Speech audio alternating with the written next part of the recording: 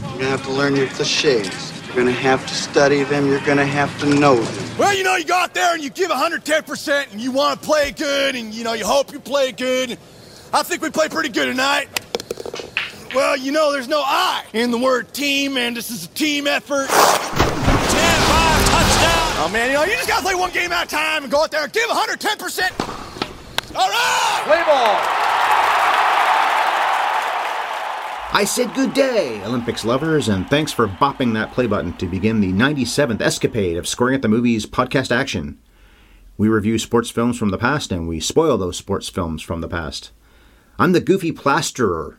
That's what he actually does now. He's a plasterer who likes milk and will never be Olympic material, even though I've learned to go up, back, forward, and down.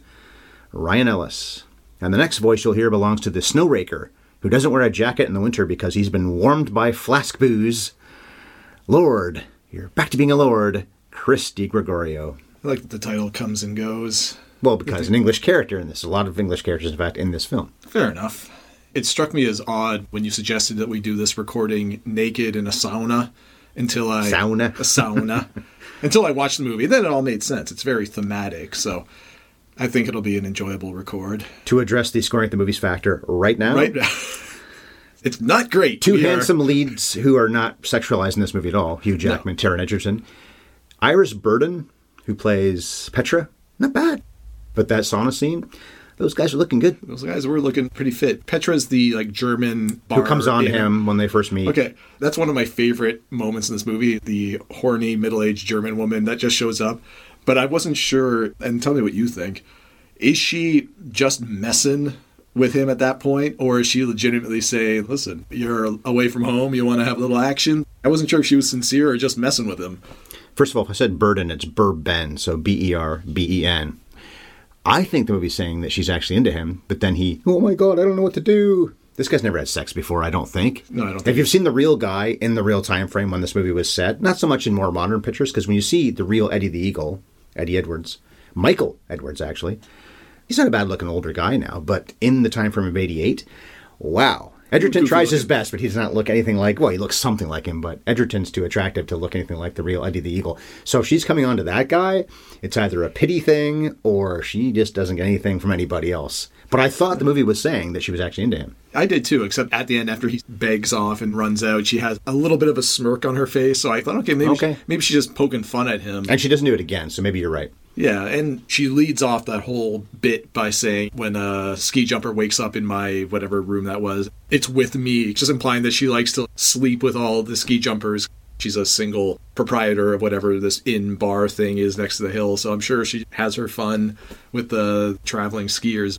It doesn't really matter either way. It has no bearing whatsoever. I just thought it was like a really fun moment for this one character that we don't really see much else the rest of the movie. She's in the movie quite a bit. She's probably in the movie more than his parents are overall. Yeah, but no consequential scenes. That is her biggest singular scene. And then patching him up when he has that bad fall. And patching him up, I suppose, as well. Yeah. And then she's with Jackman a few times, including when he's clearly on the wagon. I wish they didn't make that entirely clear later on when he's drinking milk on the plane. Because you see him watching the events when he's still back in Germany, and Eddie's gone to Calgary to compete, and Bronson Perry, Jackman's character, is drinking what could be a booze drink, but he was always drinking out of the flask or a beer, and that's not what he's got in front of him. So it would have been a nice subtle touch to say he's on the wagon. Just like he had said, okay, we're going to do this in 4 years, Eddie. We're going to go to, I think it's Albertville would have been 4 years later in 92. We're going to do this, and then, of course, Eddie says, no, I'm doing this year. But then Eddie goes on his own to Calgary. Okay, we've really gone over the place here with this podcast so far.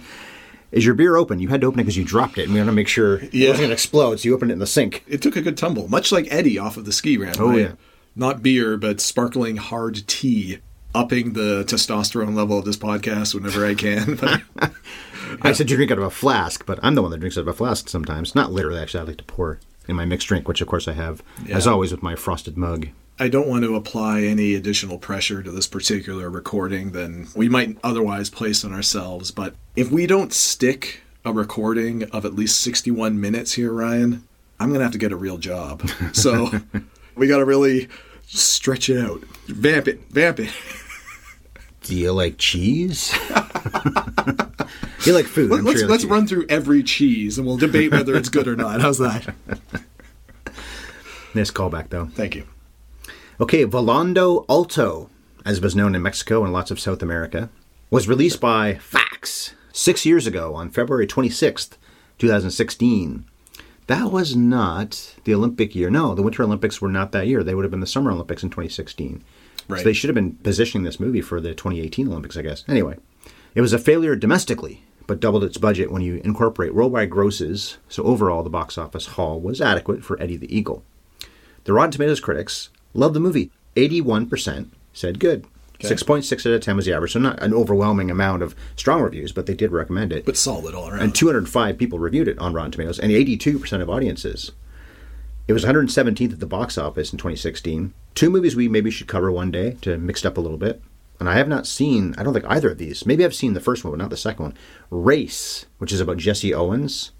I've heard of it. Who Never seen plays it. him? If I saw it, I don't recall. That was 110th. And The Queen of Katwe, which is also on Disney Plus, like this is. It's about chess. All right. Well, at least it would be a little bit topical now. Well, we did Molly's Game. That was sort of, not Molly's Game. What do we do about chess? Molly's What game was is it? poker. Poker was Molly's Game. What was chess? We didn't do chess one. Did Searching for Bobby Fischer. we? Oh, of course. I think they're in we the did. same Of time course frame. we That's did. why I thought of Molly's Yes. Game. So Queen of Katwe was 141st. And since I'm doing the talking, I'll just jump in here with a nutshell of this movie, and then I'll get your thoughts on it, because I think you've seen this before. I did, yeah. And I have too. In a nutshell, for Eddie the Eagle, cool jumpings. Hey, man! Oh, God. I got thinking about how this was, because you do hear them mention the Jamaican bobsledders in this. Yes, they do. And the 88 Olympics in Calgary included both the Jamaican bobsledders portrayed in Cool Runnings and then Eddie the Eagle, two underdogs who finished last, and yet they have lasted in people's minds all these years later and have had movies about them. And Cool Runnings, of course, was successful. It's also on Disney Plus. We covered that years ago. But that's why I said cool jumpings, Mom. Yeah. It hurt me inside when you said that, but I appreciated it anyway, just because of that one moment when you actually hear, just in the background, the announcer or something saying, and now let's talk about the Jamaican bobsled team trying to blah, blah, blah. Oh, John Candy. It's ski jump time, man. What's their thing? Feel the rhythm, feel the rhyme. We can never remember the next part of it. And then, it's bobsled time. Feel the rhythm, feel the rhyme, blah, blah, blah, blah, blah. It's bobsled time, yeah. I do like this movie, though. I never saw it in the theater, mostly because I couldn't quite figure out what it was about. I've said this about a few other movies we've done, that I feel like this is a movie that might have done better with some better advertising at the time. This time we can't blame Disney because it was a Fox movie, but it's on Disney Plus because, of course, they own Fox now. Yeah. Disney itself, with Glory Road, for example. Oh, yeah. Good movie. On a Didn't couple market it all that occasions. well. And this was not well marketed, really, considering Hugh Jackman is the second lead in it. The image from the poster of just him on top of the van, that's a pretty iconic image. But I have no recollection of understanding at all what this movie was about, nor that it was essentially a biopic, for all intents and purposes, of this guy in this brief period of his life. It's the kind of movie that I would have been interested in seeing if I understood better what it was about because of Hugh Jackman. And he was, of course, huge. I was a big fan of his. And still am. Hugh Jackman? Yeah, exactly. Even Taron Egerton, because this would have been post Kingsman, right? Around the same time as the first one, I guess. The first one, yeah. But he was a guy that was becoming a little bit better known at this point, and I liked most of his stuff. I'll be honest with you, I liked him a little bit less in this role than I've liked him in other stuff, including Kingsman. By the way, Kingsman, the first one, was a couple years before this. Okay, You're yeah, right. so I feel like he gives it his best, but there are moments when it feels a little bit hammy what he's doing at times. yeah. But it's not an awful performance by any stretch. I just like Jackman's performance a lot better. I like some of the bit act, and I use bit loosely here, like the German tavern keeper. I loved her performance. I loved his parents' performance in this, especially the dad.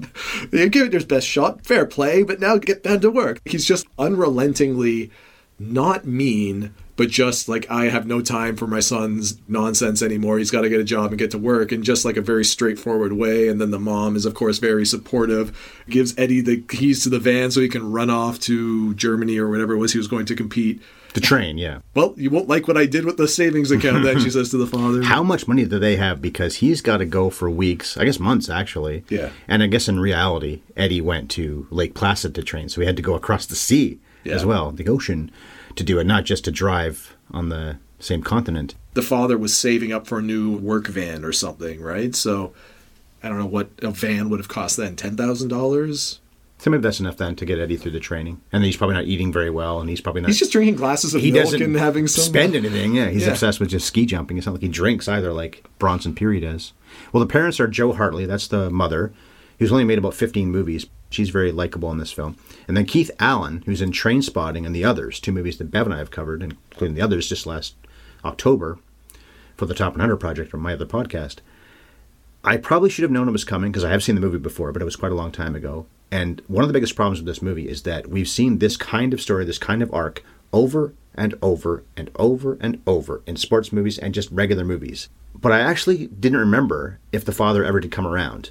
And the payoff with, I am Eddie's mom on her sweater when they're watching him jump. Yeah. And at the very end, when they meet him at the airport and it's opening up the jacket, I am Eddie's dad. That and I'm proud of you, which is what Bronson says to him when he's up on people's shoulders. The movie actually got me at the end. The emotional payoff at the end, again, we've seen this kind of thing so many times. This is not a very good screenplay.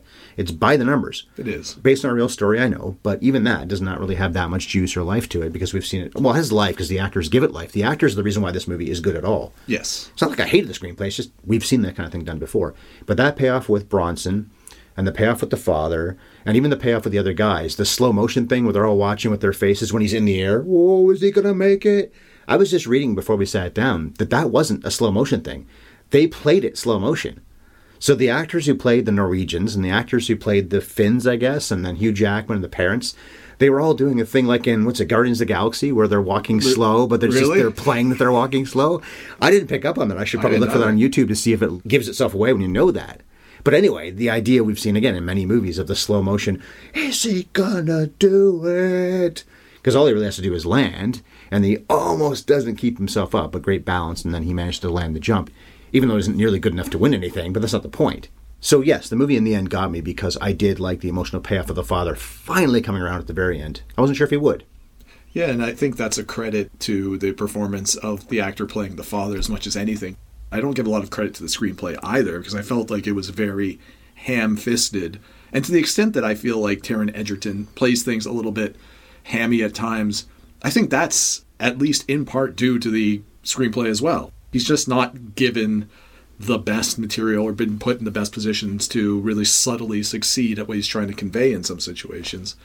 But the father does a great job, like I said, of being disapproving without ever being mean. Yeah, and not violent by any means. It leaves you wondering, is he going to come around? Because he gives no real indication that he will. But at the same time, when he does, you buy it and it pays off, because if he was a real jerk, it almost goes too far. And then when that character, father, mother, whatever, does come around at the end, you're like, really? But why? Because they've been a total jerk this whole time. They've given no indication whatsoever that they even like this person. And all of a sudden they love them and they're all on board.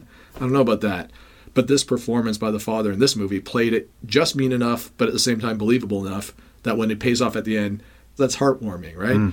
I didn't get like the teary-eyed, salty discharge moment out of that. I think I did because of the combination of the father and his coach, meaning Jackman's character. Yeah, that surrogate father and character then the people meeting him at the airport. He wasn't a good ski jumper, but they still treat him like he's a hero. And I think that's a lot of what wins me over about this movie, just aside from some of the performances in it, is the fact that it is a movie ultimately that celebrates this kind of desire and pure passion for something. And inclusion. And inclusion. A big word the last 5 or 6 years of our socially aware times. And in the case of Eddie, it's not necessarily a pure passion for the sport, because he actually tries a few different things in his life, right? But it's mostly Summer Olympic sports is what he's trained for when he's a young kid. When he's very young, yeah. And he's a terrible athlete. Yeah, clearly. But he's got that drive and desire to want to be part of his country's representation on the global scale. He wants to be just somebody that represented the UK. And that kind of passion, I think, is admirable, regardless of what your aspiration is. Thankfully, this movie sticks to reality closely enough that it doesn't do something silly, like try to portray Eddie as even being in competition for any kind of medal. He's still very much bottom of the pack. Because Cool Runnings does. And you told me during that podcast, they were more like Eddie the Eagle. They were never close. That's right. But then being there was the win. And then I guess they really did wipe out. But they walked their sled off the course and everyone applauded it. I think in reality, not just in the movie. I think that's true. But the movie says that they had a shot in Cool Runnings. This movie, you're right. It's all about him just competing. So there's a question for you. One of the biggest struggles I have with the whole film, I might be a thumb up, rather than being a very thumb-in-the-middle type of review. Your thumb is just kind of like hovering. Yeah. Right because of that screenplay being what we've seen so many times. There's a part of me that thinks, much like in Karate Kid, the angle I never heard until more recently, people say about how forget Cobra Kai, the show. People said this even before that Johnny and his friends have been training at karate forever. But then Daniel, this new guy, comes in, I'm going to take your trophy. And Daniel was better, so he deserved to win. We all like the underdog story. But this reminds me of that whole problem in Karate Kid and other sports movies too. I've worked at this forever. I've done everything right. I've sacrificed. And then you just walk in here in a matter of months. Cool Runnings was the same thing, I guess. And you're going to just go ahead and take over and push me out of the limelight, and this guy gets so much attention. I do understand why they're a little bit, not even so much jealous, but angry that that's happening. Because there's a part of me that thinks, you don't belong there. They're not wrong. Yeah, I feel surprisingly differently than you do, I think. Okay. I had this question for you actually specifically from a slightly different angle, and it has to do with just this raw desire that presumably the real guy felt to just represent his nation, and he just wanted it so badly. Yeah. And it didn't matter what the sport was, which does play The into... kid thinks he's going to be a swimmer. Yeah, and he's holding his breath. That's how we meet him, right? Mm-hmm. So we've both commented on this in other movies, this sense of entitlement. Certainly in a movie like Rudy, worst example of it, and I think one of the reasons why we both, as adults, didn't like that movie. But I didn't feel similarly about this, and the only reason was because by his presence at the Olympics, in ski jumping specifically for his country, he was not taking that opportunity away from anybody else, right? Because Great Britain had no other ski jumpers. He wasn't bumping anybody else out. He was the team. He was the team. There is an element, yes, of the media attention being focused on him momentarily. And so if there's some frustration with people about that, or some hurt feelings by his teammates in the Olympic team for his country that, oh, you're a joke, you don't deserve to be here. Well, blame the media, I guess. They're the ones that are interviewing him. They're the ones that are making him a star. Exactly. A, that's not his fault. B, one of the things this movie does do pretty well, that moment where he does hold essentially his own little press conference and he says, I'm not deluded. I'm by no means a great ski jumper. And he just sort of explains himself a little bit. I feel like it's addressing exactly what you're talking about to some degree, just to say that the character does not feel like he's up there with these other people. He's not entitled to this. He's truly just happy to be there. Yeah, and part of the issue I had with the screenplay was how mean some of these characters seem to be, and maybe this really happened. The teammates on the Great Britain team, they're just jerks to this guy from the get-go and throughout. They get him drunk on purpose so he'll be hungover and miss the opening ceremony. Yeah. And what's the point of that? It's just spiteful and petty. And I can understand you feel like you've trained and trained and trained just to get to this point where you can represent your country. But really, are you holding that much of a grudge against somebody else for also representing the same country? When they're competing in a different sport, your aspiration is probably to compete for a medal, not just to be there. I've seen some interviews with him, the real-life guy. He's a guy probably with some specific mental health issues, at least at this point in his life. He had what I think you could probably argue was an unhealthy obsession with this particular goal, but it was an obsession he felt nonetheless. So if you meet the guy and you still come away and feel like, I got to get this guy drunk on absinthe so he misses the opening ceremonies. What are you, 10 years old? Really? Yeah. So that felt a little unrealistic to me, just like the extent to which the Finnish or Swedish jumping team that they meet. They just see him in a bar minding his own business and they feel like the need to call him out and be an unrelenting ass to him then. And really? The Germans also. Maybe they were thinking of the Germans because it's Maddie who talks to him later on. Maddie blows him off early, and then when he's about to make his big jump, which is the 90-meter jump, and he lands about 70 meters. Yeah. So he takes the 90 meters high, but goes 70 meters out. I don't know much about ski jumping. I'm sure you don't either. But I think I've got that right. But when they're going up on the elevator together, Maddie's saying, you and I are the only ones here that really get this, which is, it isn't about medals, and Maddie's going to win a medal probably. I think he did. He won the gold that year. Okay, there you go. He knows, as does Eddie, that Eddie's not going to win anything. But it's, I guess what the closing title card says, something about how some actual person about the Olympics said something along the lines of, it's the doing of the thing. Yes. And doing it better than you thought you could, or at least as well as you thought you could. Maddie says something along the lines of, if I win a gold medal but don't do as well as I could, that's a failure. Eddie landing that jump, and of course if he falls down, they make that pretty clear in the movie without really driving it home the way so many other things in the movie are driven home, which is if he does fall, the jump's no good. Doesn't count. He could go record, well, he wouldn't, but somebody could go a record. He tumbles and then for fall 200 meters. And you might as well not even bother jumping, as it turns out. So that's the point Maddie's making, which is if I don't push myself to be as good as I know I can be, then the medals aren't the point. So there's a nice arc for his character, and he's barely in the movie, the guy who plays Matty. He's only pretty much in a couple of scenes. But I think you're talking about the scene that leads to Jackman standing up for Edgerton. Yes. And getting in a fight. And a nice touch in a guy who is, of course, known best for Wolverine. So he's drinking, he's PO'd through a lot of the early part of the film. He's playing Diet Wolverine, effectively. Minus the claws. And he ends up in Canada as well, in a wintry part of Canada. Minus the claws, though, yes. And he's not quite as angry as he often is in the Wolverine character. But he, in a nice touch, one of the smarter things about this movie, is knocked out by the Germans. He is. That was so he fun. gets in a fight. He does the old cartoonish. They should have had the birds thing around his head, because when that big dude punches him right in the face, he goes completely straight back, obviously onto a crash mat. Yeah, that was good. It's cool to see a guy who plays Wolverine just get his butt handed to him like that. Ooh, we're being so PG today. Yeah, it's a very family-friendly movie. I figured we should be gentle about it where we can. That fight scene specifically is what I was thinking of when and again, I can't remember which nationality those people were. They were Germans. They were Germans. Okay, so yeah, they were just being jerks to this guy because he's just chilling at the bar. He's drinking milk. Excuse me, the hot Germans Yeah, in the sauna. The sauna. The older I get, the less I both have patience for and tend to believe, especially if you have children. And we saw this in like Hardball, for instance. If you have that age of kid just being unrelentingly jerkish to somebody else, yeah, sure, because they're kids. That happens. But when these ski jumpers are probably in their early 20s, are probably still a little bit of a jerk. But nonetheless, you should know better than just pick on some random guy that's just doing his best, right? Mm-hmm. There's a nice point in Best in Show, actually. The dog movie, the parody dog movie that Christopher Guest did 22 years ago. Catherine O'Hara turns her ankle. She's always the one that's parading around the dog in the various dog shows. Because she can't do it, her husband, who's got 2 left feet, Eugene Levy, has to do it. And I like the touch where all the main characters, who also have their own dogs, are helping out. And that's probably what would happen in the Olympics, too, which is, can we make this a little bit better for you? You don't have to go out of your way to help somebody you don't like and maybe don't respect, like in Eddie Edwards or the Cool Runnings bobsled team. But are you going to hold them back? I don't think so. The average person is probably going to do what they can, like in Best in Show, to help them out. And I said this in the podcast, Bev, and I did about Best in Show, which is maybe there's an element of, well, you're not going to win now anyway, because you got this person who's not going to lead the dog the same way. He's not as good. So you're not a threat, but we do have to help you get out there and actually get the dog to do its job. So at least you can do that. Don't hold Eddie back. Just don't be a terrible human being, and that's all we ask. I think what you just described before the Best in Show thing about the Finnish ski jumper who... Matty. Yeah, I can't remember his last name. It starts with N, I think, doesn't it? Matty Nikkanen. Nikkanen, yeah. If you still go through the rest of the movie and you don't buy what I'm selling around Eddie being there, I think that moment where Matty does talk to him cemented the fact that I'm okay with this kind of character really pushing to get to where he got to, simply because if anybody should be upset with Eddie for making a mockery of the Olympics. Or It's making the a best mockery, guy at it. Yeah, the best, right? Because Eddie's no threat to this guy whatsoever.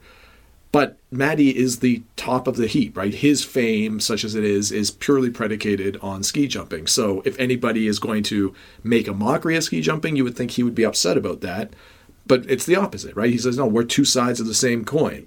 We're only really alive when we're ski jumping, or whatever it is he says. But basically, he's validating Eddie's existence at the Olympics for Eddie. Based on that, Matty would probably appreciate if Eddie was a threat to him. Yeah, probably. Push me even harder. Push That's me the harder. point of the Olympics. Yeah, Can I be even better than I was? That's right. And I think that's really what you hope everybody's attitude is about sport generally is, yeah, you want to win. You're all competitive people. That's why you're here. But I got to be the best that I can be. And if that's good enough to win, then great. I don't know if that lines up with reality necessarily, but I think that's maybe the hope. Okay, so that question I said I had for you that I've still not posed to you. Okay. Eddie's passion for this, and this is something I've struggled with my whole life, is have you ever felt so passionately about something in a way that you might feel is reminiscent of what we see Eddie strive for in this movie? Like he just really desperately wants to compete at the Olympics. And I can honestly say at no point in my life have I ever felt that driven about anything. Nowhere close. Racking my brain. No. I love baseball still, not like I used to. That's the only sport I really have any real passion for. But No, I used to like them leaving all. aside sports too, generally in your life. My 2 podcasts, I spent a lot of time on them. There's a lot of passion for that. Obviously, family and friends and Bev and the dogs. But this obsessed, no. And maybe that's one reason why somebody can be either Matty or even Eddie. because you have to be that single-minded and focused and that's want it it, that yeah. bad. So no, I can't relate to that. Maybe that's one reason why people who, if we were all just thrown in a big blender when we were all young kids, and who's going to be the next World Series champion or the next person who wins the bowling championship, or they win a spelling bee, or they're the chess champion, or the nuclear physicist who's the top of that field, president of the United States, you wouldn't necessarily know it. But if you could just somehow see what their drive was, as smart and talented as we may be, I like to think we are, but are we really driven? No. Certainly not like these guys. No, Most of the people not. we've ever covered in this podcast, 7 episodes? Is it 97? We're not as driven as almost anybody we've ever talked about in this podcast, and certainly not as much as Eddie or Maddie or those German guys. No, that's exactly right. It makes you really wonder, what it must be like to feel that level of drive, and then B, it makes me appreciate That he has it? Yeah. That anyone can have it? that he has it. That's kind of why when you were 15, 20 minutes ago, when we first started down this line of discussion, when you were saying it was a little bit problematic for you in enjoying this movie, that he felt quasi-entitlement. It's not so much that. It's more a matter of he's not making a mockery because he does love it. Talk to me in another week or two, and I maybe would even watch this movie again and just completely buy in. But this one day I'm watching it thinking, you really don't belong here. And also because, as Peary points out to him, he just has to make one jump that goes far enough. And of course, the Brits changed their own rules. He has to go even further than he did originally. But he has to make one jump to qualify. Really? That's all it takes? That did really? strike me as incredible. And For anybody, not just him. Anybody, that's all it takes. that's all it takes, right? Yeah. Now, granted, it was supposed to be like a recorded jump, and it ended up being a practice jump. But then they recorded it. because they Practice recorded jump. it. I'm assuming True. true because I know that other elements of the story that didn't necessarily have to be true to life were kept true to life. I already give this movie credit that it didn't take the Cool Runnings route of trying to make Eddie more competitive. They than got a shot. None of that. None of that. So, having done no research into the background of this, aside from watching a few interviews with the real life guy, I assume that that's true to life. It's mind-blowing. And maybe that's just a relic of 30, 40 year ago Olympic qualifying, whereas now you look at any Olympic sport and you're competing and you're competing and you're competing just to get in, and whether that's at the national level or through some sort of international competition. It's not land one jump of 61 meters and you're in. Wow, okay. And even if you were some kind of person who had done it before, I mentioned Daniel LaRusso in Karate Kid earlier, the third movie, when he defends his title from the first movie, he's pushed right into the finals. He doesn't compete once until he goes up against the bad guy in that movie. There's a grandfather clause, I guess you could say, in that, because he's a previous champion. Because he's so old at that point. He's practically a grandfather. We all get frustrated about this, but there's an element. Yeah, it's true. He was getting old at that point. Was not a kid, not even close to it anymore. Well, was he about 35 at that He point? might have when he was been, filming yeah. that? So as frustrating as it might be when people are given special treatment in the world, whether it be a celebrity or an athlete, Trump, whoever, where they get whatever they want to because of their wealth or their fame from before, that's also reality. I know I sound like a dick here because I'm saying, why did Eddie get to be the Olympics? This seems like a crock. Because we should want that. The Olympics are supposed to be about, and as he points out to the British people, I think it's the British Council, isn't it? It was, yeah. Aren't we supposed to be amateurs? Yeah, we don't want amateurs representing Britain. I get what they're saying, though, too, which is an amateur, yes, but not a complete nobody who they're saying you're making a mockery of British Olympic sports. Not even so much your sport, but the sport as a whole. Even though they are played for comedy more than anything else, I do empathize more with the position of that British Olympic Selection Committee or whatever. And this is not excusing them moving the goalposts on Eddie. That's a jerk move. You would have been eligible, but we just changed the rules, so now you have to do something else. But yeah, if you're in charge of selecting the group of people that's going to represent your nation, you would be concerned with that group of people representing your nation well. And if you don't know Eddie personally, and all you know of him is his random Joe Blow that suddenly shows up and thinks he's going to represent us because nobody ski jumped in 60 years at that point. 1929, yeah. Yeah. And he's not very good at it either, really. By ski jumper standards, he's not very good at it. You and I couldn't even do any of this. Oh, no, I wouldn't be able to stand up on that thing, right? Nonetheless, land a So jump. with respect, he's not good at this. Yeah, so I kind of get where they're coming from, but it is a real jerk move that they're ultimately pulling. But they point out that you have to pay to send a team over there and to house them and feed them and all that kind of stuff. They have and how do you get our legitimately- money? Sponsorship. And that's what ends up being the issue with him because he's so popular and famous that he could make his name on that.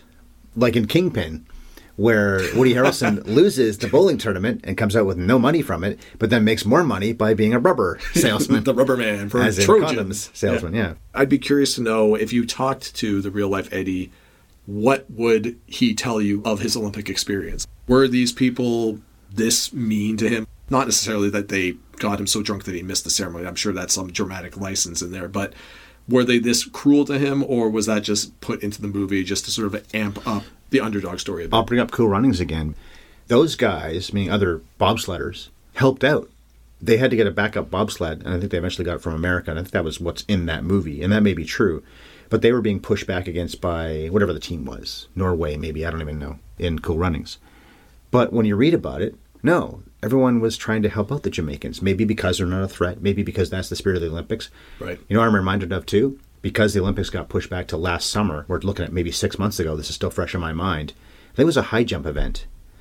There was a white guy and a black guy that apparently tied. So the judge says to them, and they must have discussed this beforehand because, have you seen that? I forget their names. Yeah. But when the judge asked them, you can share the gold medal, they respond immediately and they hug each other in this awesome moment. So, I don't want to beat you. We'll share it. Yeah. I bet that's the overwhelming feeling of most Olympians rather than, what are you doing here, loser? And this guy was competing with this other guy. So it's the opposite of what we've seen in Cool Runnings and Eddie the Eagle, which is obviously just playing off drama. That's right. Two people that could have and did want to beat each other in the end because they'd rather have just been the actual winner of a gold medal. But when they're told, you can share it, we're sharing it. He didn't think about it. I think it's the white guy is the more exuberant one, but they're both thrilled. He's jumping around. That's the Olympics. It's one of the great moments we've ever seen in the Olympics. Yeah, it's one of the great things about this level of sport. You might have sponsorships that come subsequently if you're known as a successful amateur athlete. But at this point, you're just competing, like you said, for the love of the game, for personal best. And so it's those moments that stick in your mind. And frankly, I think if you are an image-savvy athlete, especially an amateur athlete who's going to rely on their public persona perhaps to get some sort of subsequent opportunities once your amateur competition days are over, you should really play into that. I still believe firmly if Barry Bonds had a positive relationship with the media and a positive public persona, he would be in the Hall of Fame. Clemens also, regardless of any steroid controversy. If you're smart about it, you cultivate that public persona. Look at Ted Lasso. Yeah. He wins over the British soccer media, football media, because he's a nice guy. It's a tie of 10 people that I like the most in that show. Such a likable bunch of people. So that's what Eddie is, I guess. Eddie is Ted Lasso of this, yeah. If Eddie is anything like this, and you meet him and you talk to him for 5 minutes, you realize he's just genuinely a nice and open-hearted and genuine person about what he wants to accomplish, doesn't hold a grudge against anybody. It's that same kind of thing, the Ted Lasso effect. There comes a point where it doesn't matter how much you want to dislike a person. If they are unrelentingly kind and nice and just genuine to you, you're not going to be able to maintain that level of hate. And we just don't ever really see that breakdown of the walls in this movie very effectively. And if you wanted to portray the British Olympic team in particular as being this cruel, yeah, okay, maybe initially they're peeved about exactly what you described earlier. And this guy hasn't really worked for it all that much. But they come around. I think that would have been a more effective and touching emotional arc and probably would have played very well in tandem with the parents coming around. But they don't. Cool Runnings, again, I'll bring that up. The team that gives the Jamaicans the most grief when they are walking their sled down at the end to at least finish. I think they're disqualified or something, but they literally do cross the finish line with their sled. Literally the team that were their antagonists, I forget who they were. They may have been the Germans, I don't recall. Along with everybody else, they're giving them the slow clap. Yeah. And it's kind of surprising because you talked about it. This is already a pretty paint-by-numbers screenplay. One of the paint-by-numbers tropes that we see all the time is one of the primary antagonists in any movie, by the end of the movie, has been won over by how nice and kind and genuine or whatever the protagonist is. Like we saw it in Rudy. I mean, it just didn't happen here. And it felt a little bit weird that it didn't. We see it with the parents and we see it with Maddie. To some degree, actually a pretty big degree with Peary. With Peary, yes, of course. He comes around as well. Maybe that's why. There's a lot of people that have to come around. There's a lot more that could have, but there's already 3 or 4 that do. That's right. Maybe there's just too many people that come around. They couldn't fit them all in. Even that German team and that fake slow motion thing, as he could have learned. Even they care. Yeah, it's possible. Well, as for Jackman, the biggest name in the movie, obviously, but not top billed. I think he's, in fact, the end credit in the opening. The only other sports movie he's done so far, and this is sports-ish, is Real Steel, which I don't remember liking very much, but that's sports adjacent. But he is supposed to play Enzo Ferrari. in a biopic by Michael Mann. So maybe we will cover him years down the road whenever they do make that movie eventually. Because, of course, that's a playoff of Ford versus Ferrari, which we covered last year. Yeah. So he'd be the guy we see a little bit of in that one. And then Taron Egerton, we talked about the Kingsman films, but he's also played Robin Hood, and he was Sir Elton John. Of course. I hate that Sir stuff. Why did I do that? Sir Ben Kingsley. You gotta call him Sir. I hate that. Anyway, he was Elton John in a very good performance, actually, and it was rewarded at the Golden Globes, but then ignored by the Oscars. Maybe because the year before, Rami Malek had got all that praise for playing Freddie Mercury? Freddie Mercury in the Queen movie. What was it called? I'm forgetting the name of that one now. Bohemian Rhapsody? Yeah, of course, the most famous song. Sometimes I get a little tied up here. But it's maybe the Walk the Line Ray thing. Joaquin Phoenix was as good or better as Jamie Foxx was the year before, but Jamie Foxx played the drug-addled, I fix my life because of the love of a good woman storyline. Same story, both good movies, but the year after. So maybe that's why he didn't get recognized at the Oscars the way that Jamie Foxx had. And then same thing. Maybe because Rami Malek, who was very good as Freddie Mercury, wins an Oscar. And then Egerton, who's pretty good too, in a similar storyline, doesn't get recognized. Can't do it back to back. Yeah, right. So those two as the team, I assume you like them well enough. And Jackman... Here's the Rain Man thing again. The guy who gets the more notices, no one really got notices from this movie as in, oh my God, you guys did this movie for this guy. No awards nominations of any kind.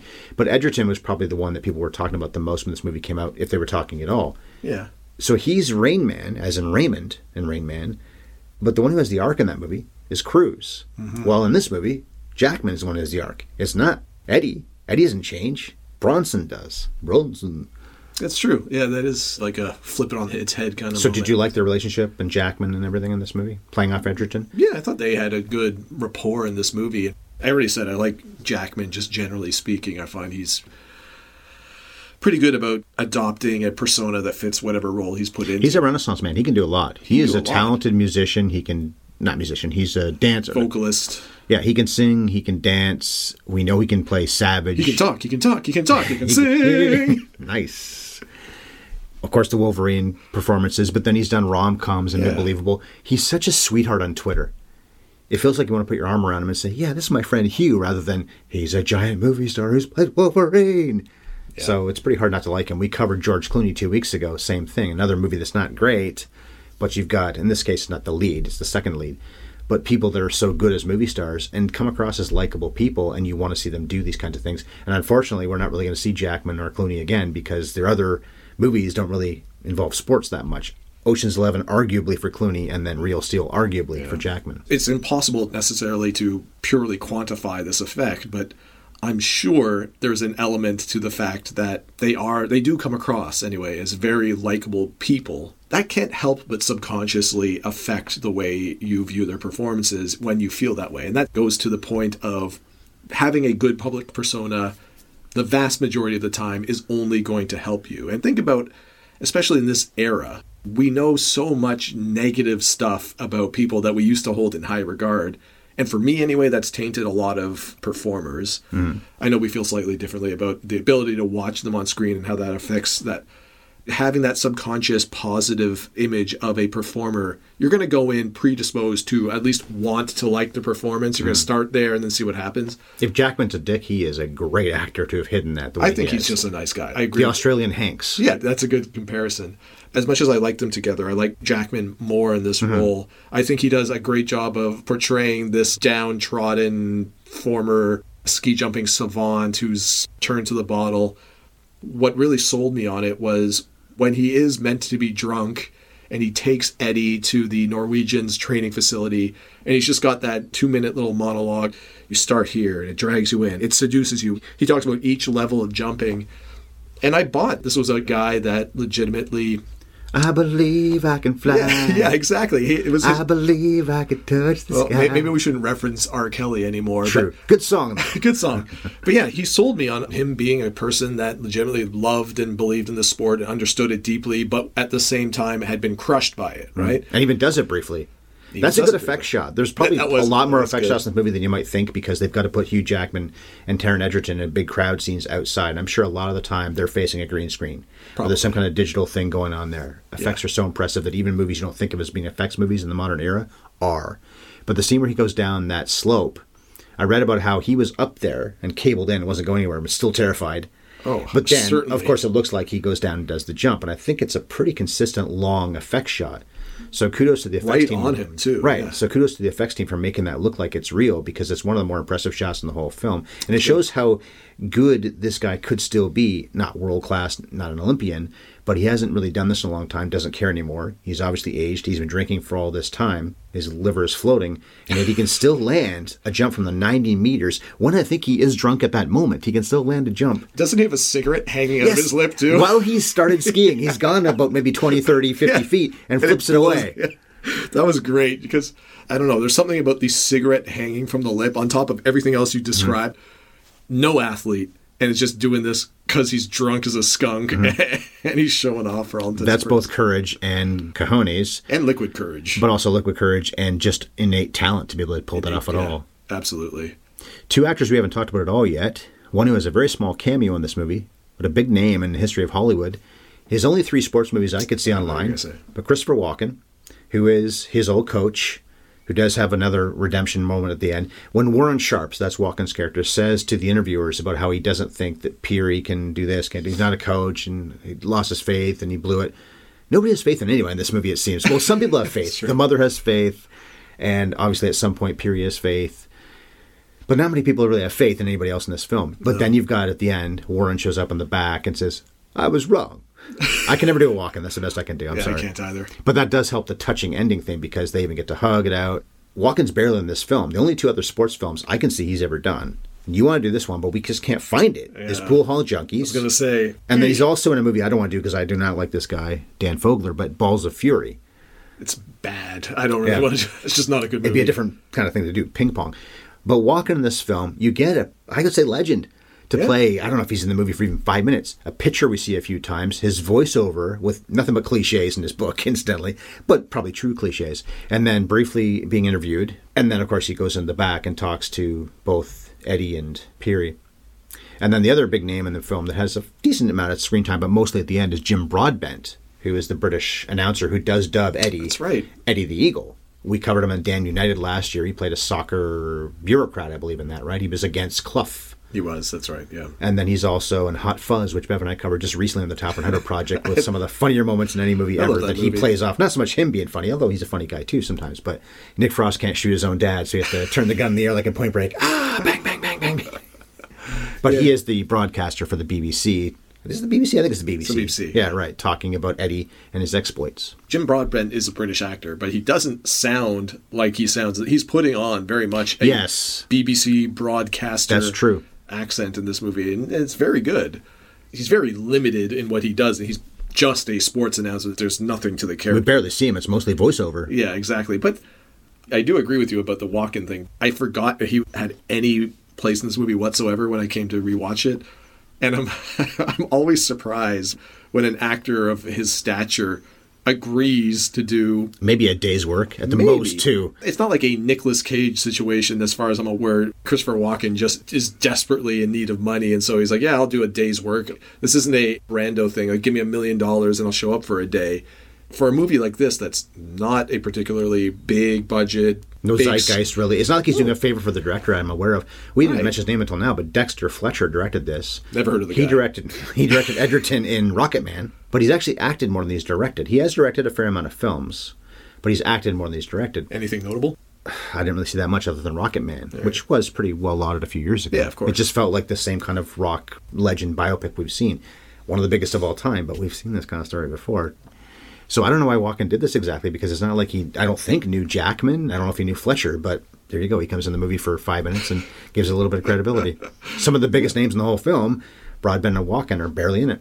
Even Jackman has a surprisingly, I don't want to say small, but it's not as big a role as you might expect. He's about 25 minutes in before we first see him. Exactly. And then for a big chunk of that, because Eddie does go to Calgary on his own, or at least not with... Right, Peary stays behind. So there's a stretch where you don't see him again. So he's out of the movie for, I don't know, maybe 40 minutes in total, if not more. And it's not a very long movie. It's about 1:45.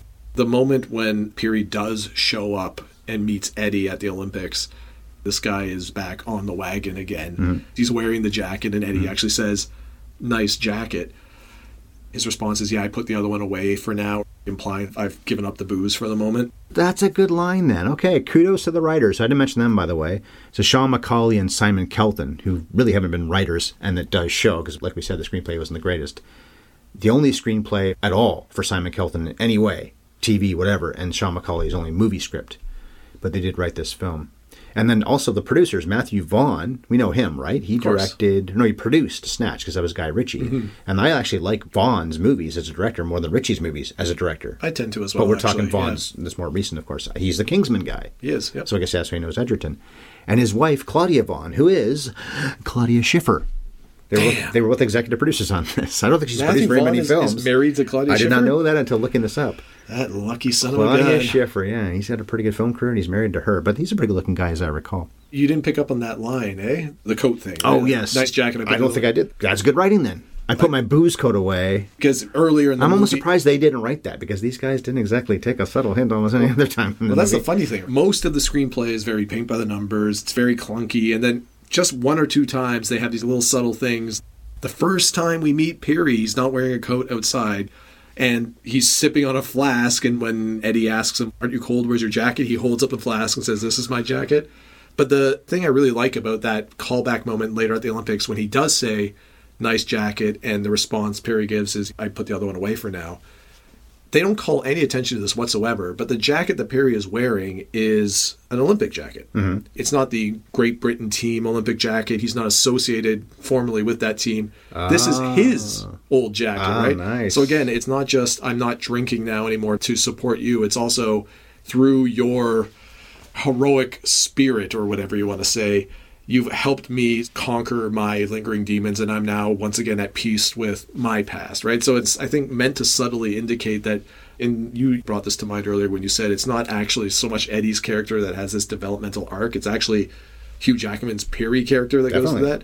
More so even than Christopher Walken showing up later in the movie. That moment where he's wearing his Olympic jacket is the completion of that arc to me, because that's Peary saying, I'm at peace with my past. I had my life move forward again. Wow, that seems even better than I thought it was. I thought it was pretty good to begin with. Good job by Jackman as well for playing it. So the depiction of the sport.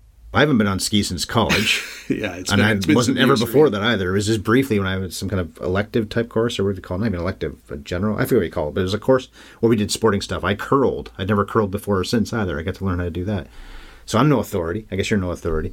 I used to ski a lot when I was younger. Oh, you are more of an authority. Well, I know there's talent involved in this, but it does seem like gravity is the real hero. And I know that's not fair. Rightly or wrongly, I think this is what the movie is saying, is a sport like ski jumping is more about guts and simple practice than anything else, because it takes a certain disregard for your own well-being to get up, especially the 90-meter jump. Yeah. We see some bad wipeouts, too, including one that Eddie has. And a few Eddie has, certainly. I'm no aficionado of the sport, but I've seen ski jumping at the Olympics a couple of times in the past, and some of the wipeouts there, you're shocked that they walk away from.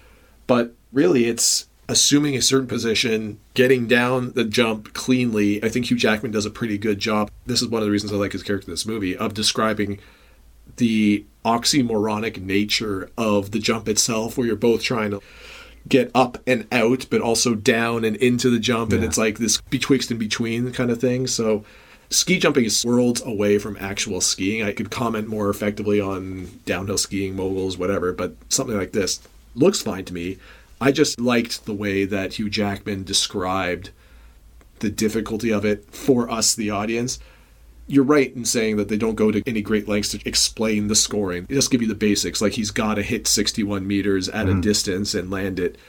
But in terms of the danger and the internal struggle and the kinds of things that are really playing on Eddie directly, I like the way the movie allows Hugh Jackman's character to exposition dump that on you without it feeling like an exposition dump, you know what I mean? Not as bad as some films. And we also do hear the negative voices in Eddie's head before he makes the 90-meter jump at the end. Yeah, that was pretty good. They're even speculating, is he going to bail and not do this? And I'm not sure that was real, but one thing that definitely is real, we see him, the real person at the end, in the Olympic contingent with the Brits.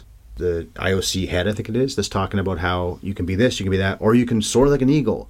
And they show Eddie. And I can tell by the video quality, and I looked online, so I know it's true anyway. That was the real guy. So the real guy saying, you can soar like an eagle, and the real Eddie in the crowd. That's good. So they actually referenced this guy who was not good at his sport, and the closing ceremonies at the Olympics. That's pretty cool. That's a nice touch at the end of the movie. Again, this is a movie that is not perfect. It's got its flaws, but it surprises you when you look at how it pulls off certain moments like that. If they had a little better screenplay, maybe a lot better screenplay, this might have been a tremendous score for me. One more thing, though, before we move on to the score about the depiction, is that they portray young Eddie as a horrendous athlete. Breaks his glasses over and over again when he tries different things. That's right. So it's a little hard to believe that he could be even decent as a downhill skier and then as a ski jumper. Yeah. Except, again, we're talking about a real story, so I guess that's why you have to buy it. I get they have to find a way to really concisely convey that this is a guy that's trying and failing. But why are you keeping all these broken glasses and just ditch them? Just ditch them. I do agree with you. That's a little bit of a tough one to swallow at times. Is he spent a lot of years practicing skiing and he still wasn't very good. Pretty good, but not great. Eddie himself, I think, had practiced a lot longer than they show in this movie, too. It wasn't just a year-ish. I think it was several years. For So he was at jumping least or a skier. skiing? I think both. 'Cause the movie does show that he was skiing before 1987-ish, before the Olympics in 88 in Calgary. But I think that he was a ski jumper even before that in reality. I'm willing to buy that Eddie spent some years trying to become an Olympic skier and never was able to achieve that, and that helped his transition to ski jumping, because at least you're solid and confident on skis at that point, right? But being even good enough to land a 90-meter jump in this period of time, it does stretch credulity. Again, I'm just sort of giving the screenplay a little bit of credit for being accurate. But what stuck out to me, just as somebody that did spend a lot of years skiing, is when they showed Eddie practicing, and this is Britain, they don't get a lot of snow, at least not compared to what we're used to in Canada. The ski slopes they have there, that's a fake material, right? That's not necessarily snow that these people are all skiing down. Apparently that's what's going to happen in Beijing, the Olympics this year. Really? I've tried skiing on that stuff A lot of it's before. fake. That's what I was just hearing about last night. We record this the night before the opening ceremony, so we don't know what's going to happen in the Olympics. We don't know what has happened. Eddie the Eagle type stories might have happened in the time since we recorded and then post this podcast. But I just heard yesterday, February the 2nd, I guess is when I heard this, Groundhog Day, that the snow in China, in Beijing, not Beijing, Beijing, get it right, is fake. You're taking a hardline stance on Chinese Pronounce pronunciation. it properly. We don't say Los Angeles. Los Angeles. Well, you might not. I do. If you're the stranger in Big Lebowski, you say Los Angeles. I also say Toronto. I do too. I Usually. emphasize the I also last do. two. Yes, I don't say Tirana that much. Sometimes I do.